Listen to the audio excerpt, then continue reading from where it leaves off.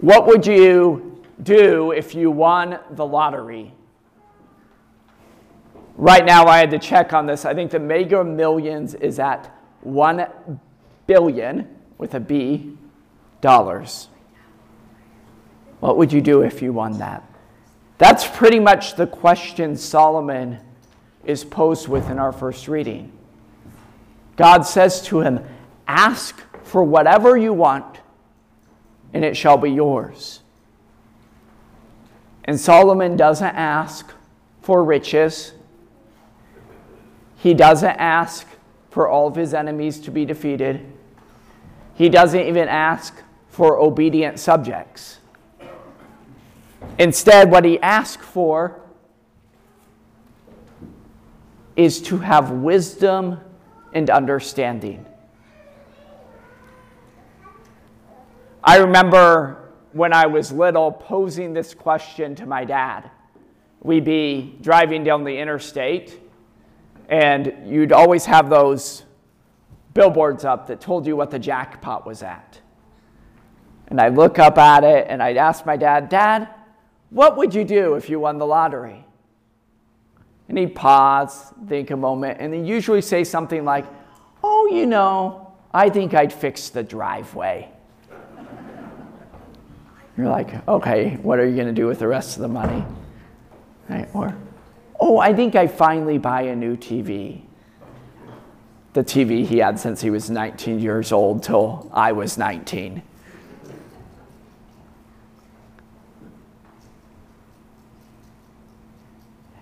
And I was always intrigued by this. Sometimes he would respond with something of, I already have everything I want. I already have so many blessings, everything I want. What more can I ask? For a little bit of background on this, when my dad was 45, he had a midlife crisis, and he bought a Geo Prism. Yeah, so still claims that's the best car he ever owned. I don't know.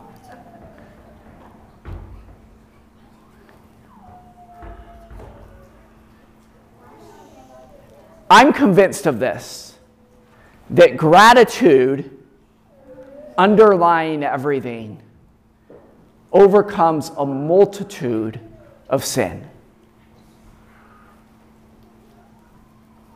Think about any sin. Maybe think about the sin that plagues you the most.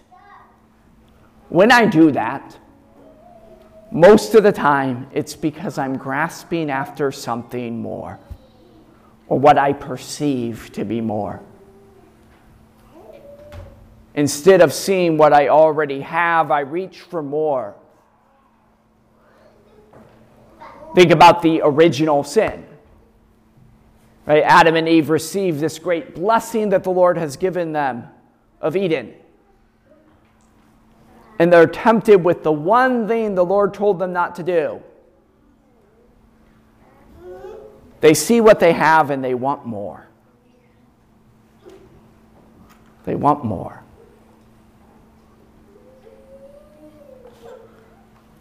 Solomon, as we said, when he's asked and told he can ask for anything, he asks for wisdom and knowledge.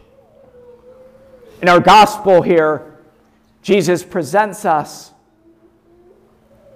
with this person who finds a treasure in a field. And everything they currently have is worth that treasure. That treasure we have is the kingdom of God, which Jesus Christ has brought for us. Right, to bring us as sons and daughters of the great King, of God himself. A treasure that is a pearl of great price. Yet how many times do we turn and forfeit that for little things?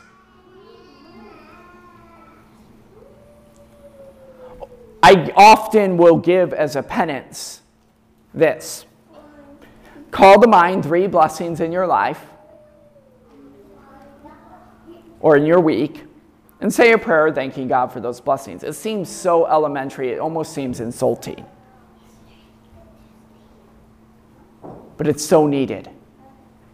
It's so needed. That I call to mind blessings in my life and I give thanks to God.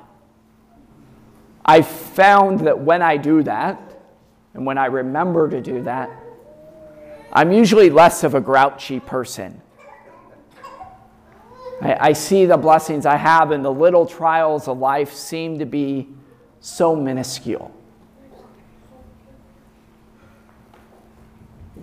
So as I sit back down here, I'm going to ask us to just take a couple moments of reflection. Call to mind 3 blessings this week. After we've taken a moment of reflection, I'll lead us in a prayer just thanking God for those blessings.